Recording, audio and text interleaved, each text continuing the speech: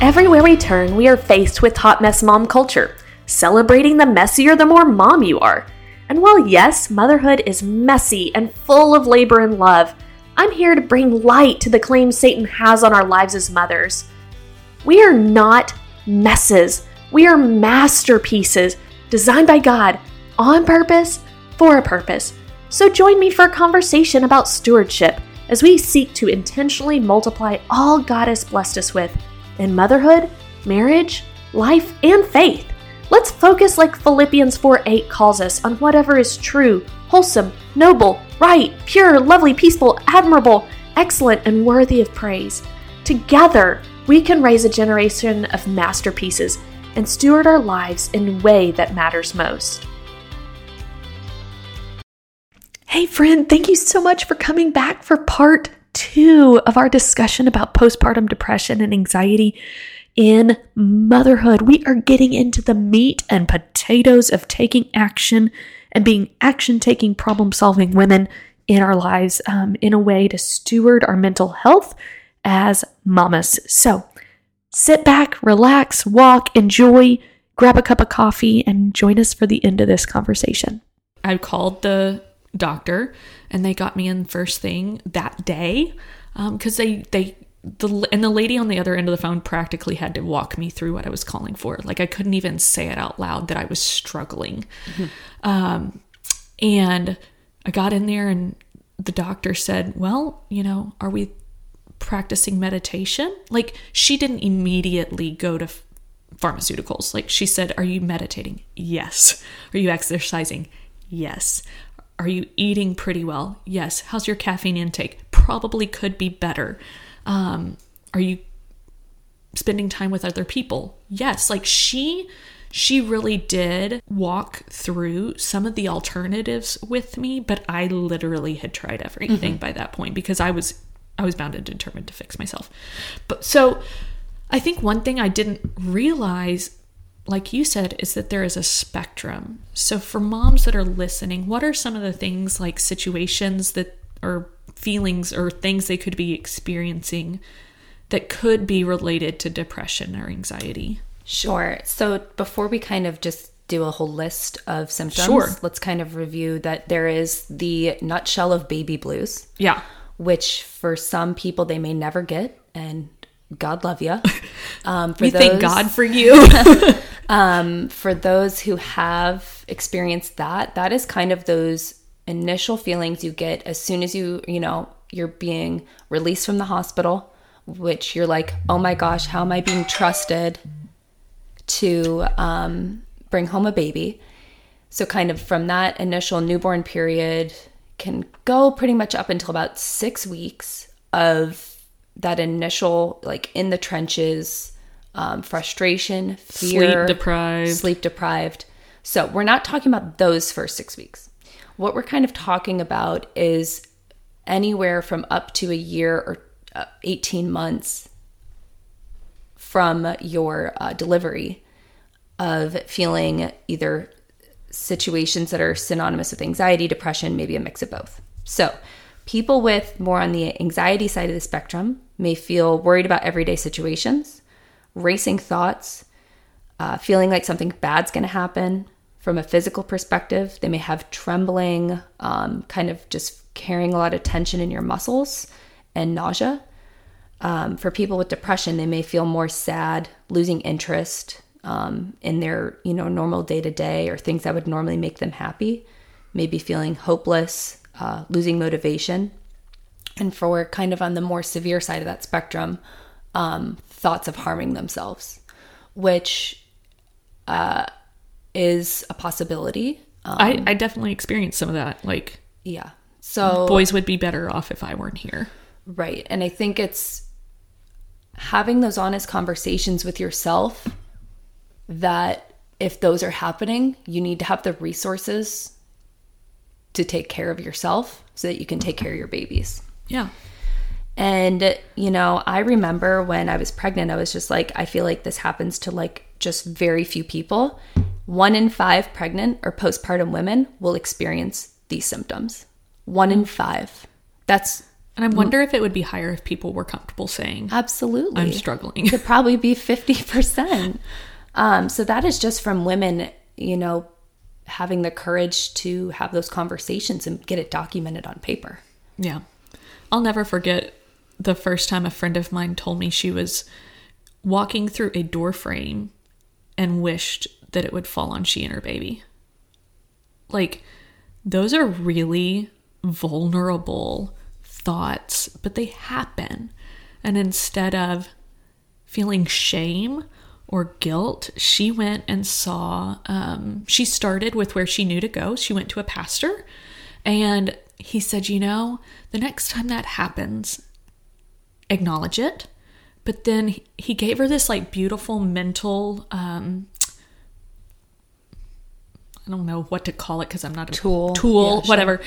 But she started like envisioning that there was a shield of the Lord over her and her child, and that that was just hovering over them everywhere she went, and that it would save her from the door frame or whatever else she walked by, that in those hard moments. And it really helped for her. It was like behavioral I don't know, whatever, something. And then she started seeing a therapist regularly, and that really helped her. That was enough. But when it's not, it's also okay to seek other resources. Yeah, I think, so from the point of view of, just speaking with your medical provider, I think kind of things that you've already touched on that you have personally gone through or utilized are habits that we can capitalize on and make our own. So making sure that our nutrition is dialed in, being aware of, stimulants or depressants in our lives that are easily accessible, meaning caffeine, nicotine, alcohol. So you're telling me... No, I'm just kidding. I think one of the things in our mom culture, and I've been very vocal about like fighting the defeat of hot mess mom culture, is mommy needs a drink.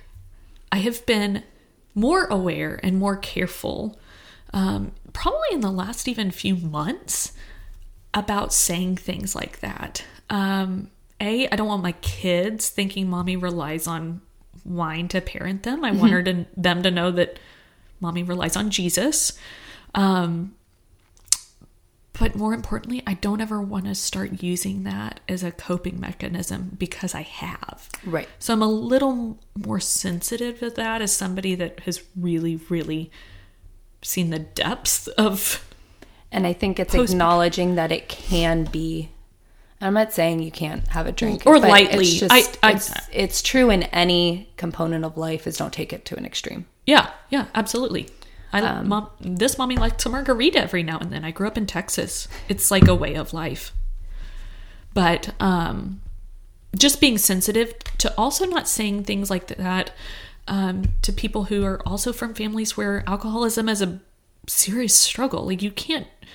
I know we say it lightheartedly, like, oh, mommy needs a drink, it's been a long day, but there may be people among us that feel real shame over a comment like that. So I think just being aware that some families struggle, or the weight of that may feel different. Yeah, of course.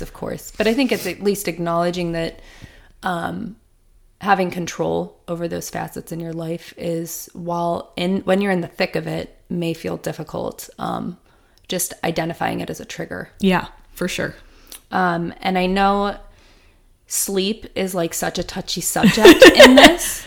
And I don't have a tip or trick on how to get more. I don't. I think it's just acknowledging, though, that things with sleep will start to regulate. So in time, when baby starts sleeping in longer stretches and you will gain that your hormones, your body will start to settle down a little bit.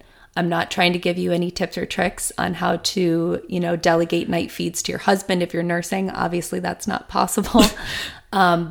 It's just one of those things of, with time, as your sleep becomes more regular, that you'll see benefit from that. And my mom has always said fatigue makes cowards of us all. I think that's one thing, because I had always heard her say that when I was going through some of the sleepless nights. Now, Colleen knows, like, both my boys are sleepers, and they're enough when they're awake that I think the Lord gave me some. I will give you this. gave me good sleepers, and so that has not been the battle I've had to face. There have been plenty others, and I will say that. But fatigue is not a good thing. Yeah, up until about maybe when we started solids on a serious basis, so about 7 months old. I mean, I wasn't sleeping. Yeah. So it's only been a recent reclaim that sleep has become mine again. And prioritizing it. I know, like, the temptation. I have a set bedtime. Yeah. What is yours? I am in bed at 9 p.m. Okay, mine on is the dot. 8:30, but But like, phone is down. Yeah. Lights are off. No TV. We don't have a TV in our room. That is sleep. And that's making it a priority. Yes. I know the draw for a lot of us is that once the kids go to bed, that's our alone time. Mm-hmm. And it's like, okay, I need this alone time, but I also need sleep. And so that's a hard battle. It is. So I know for some people, it's you just wake up earlier and you get that time in the morning, which I know I'm sitting next to the queen of that. But not everybody is. And I was not a morning person, right? To be clear, before I had to be a morning person. And I'm not saying everybody has to be. No. But it's, again, you have to budget your time to your priority. So if you thrive better off of more sleep, that's your priority. If you need, a couple hours after kids go to bed and that makes you the best you, terrific. Not everyone does well in 6 hours. I know plenty of moms who do, and that does work for them. It's not a survival mode. It does work for them. That's their capacity. So I think it's just, that is, again, a case-by-case basis. Well, and it ultimately comes down to, as we're having this discussion about stewardship in motherhood and in postpartum depression, anxiety, it's not everybody's journey is going to look the same, and it's about stewarding your journey well and not anybody else's. And so doing what's intentional for you may not look like what's intentional for someone else. And I think this brings me to my kind of like next, but also strongest points is taking responsibility and executing action. Yeah. I think one of the mantras when my boys were a little bit younger was, I am a problem-solving, action-taking woman. Like, that's what kind of like went through my head when I needed to take the next step. Mm-hmm. And it doesn't have to be a big step. No. As Anna says in Frozen 2, just do the next right thing. Yeah, I feel like she stole that from everyone that's ever read a personal development book. Anna, was there a copyright infringement? I'm just kidding. That's okay. It's a little bit of a better ring in your head when she sings it, though. And there is a book called The Next Right Steps, I think, which I've read. But this is sometimes doing the next right thing might be getting up and drinking some water because that's good for you. Mm-hmm. That might be getting up and going across the room and praying for a few minutes before you pick up your phone. So the next right thing for you might be really small, or it may be the bravest thing you've ever done and calling your medical provider and saying, I need help. The next right thing might be even just telling your husband, like, I really thought about you doing life without me today. That's scary. It is. But also communication with your partner is monumental in surviving all of this. Yeah. Or finding somebody safe that can talk to you about it if a spouse isn't, or partner is not supportive. Right. Which is a whole nother conversation. But yeah, I think a lot of it is when you feel like you're in the thick of it, that you're a hot mess, is taking some responsibility, that you have power to fix it, and taking action. I acknowledge that sounds like a very easy thing to do, but it's not. It's big. But we're not alone in it. No. You're not alone as a mom. Other moms are going through it. But the Lord is with you. Yeah.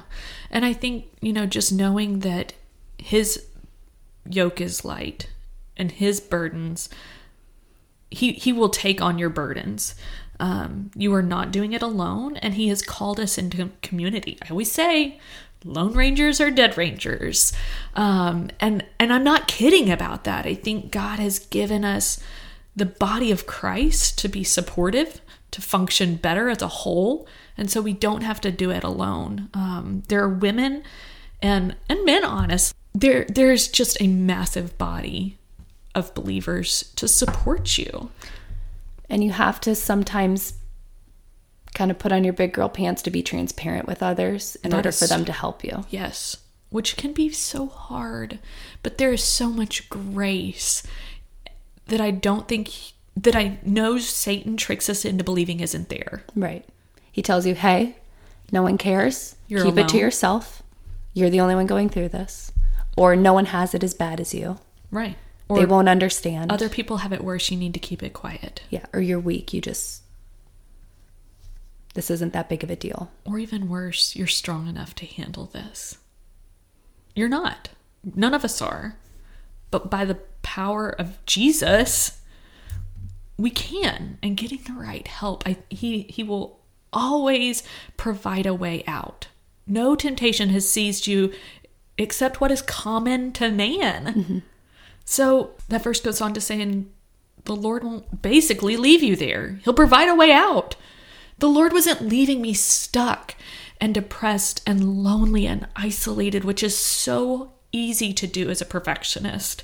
There was so much pride. Satan just kept feeding my pride, like that somehow my reputation would be tarnished by having postpartum depression and anxiety, and that wasn't the truth at all. It wasn't the truth of the gospel. There is grace.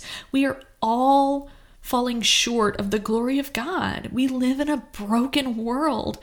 But when Jesus says in his Sermon on the Mount, my kingdom come, my will be done on earth as it is in heaven. We don't have to wait to experience healing. We don't have to wait to experience his goodness. I think all too often we just think that's, even especially in Christian circles, oh, that's for eternity. But that's not true. Like, yes, we all have challenges in this world. We're still going to live in a broken world, but healing can come. I didn't even know these existed. Colleen, way opened my eyes. I didn't even know there were therapists that, really just focused on women's postpartum depression, anxiety. And because of COVID, I think telehealth has taken a huge leap. Honestly, and to their credit, some providers have gone out of their way to get licensed in multiple states so that they can provide telehealth opportunities to people, to neighboring states.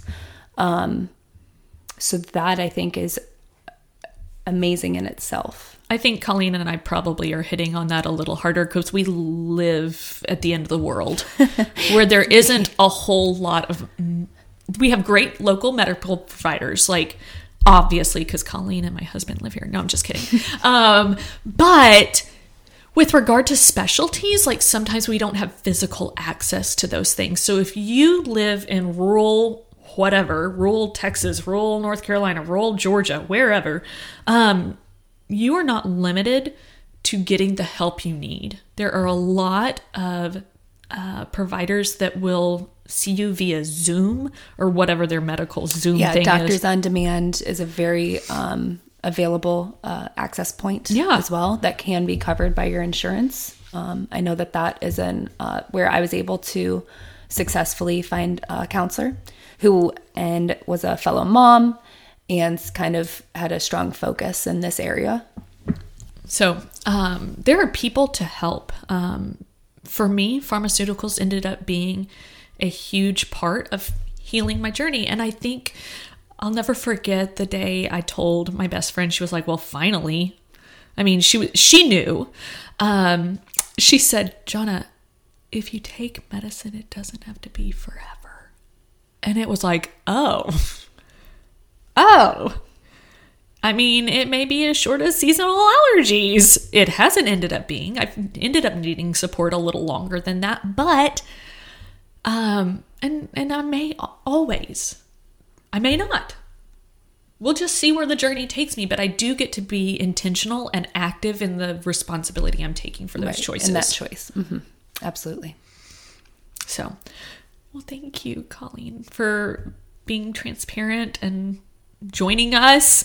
We are going to have to split this episode into 2 parts. So if you're hearing the second part of this, thank you for coming back. But mostly I hope this starts a conversation in your home and with your friend groups that allows a lot of healing and grace. What do you think? The only other bit I have is we'll throw some show notes about some resources from the American College of Gynecologists, which is what obstetricians are also based out of. So there are multiple options regarding 24-hour chats, resources to find therapists and providers, and phone numbers. Yeah. So if you need help or need help starting to where to look, just reach out to me. If I can't direct you somewhere, certainly I'll get you in touch with Colleen. I can. Colleen can, because she's amazing and so much fun. And now I need to go see your baby girl crawl because I have not seen that yet. She is on the move. And so are we. Let's go be action-taking, problem-solving ladies. I'm cheering for you, friends.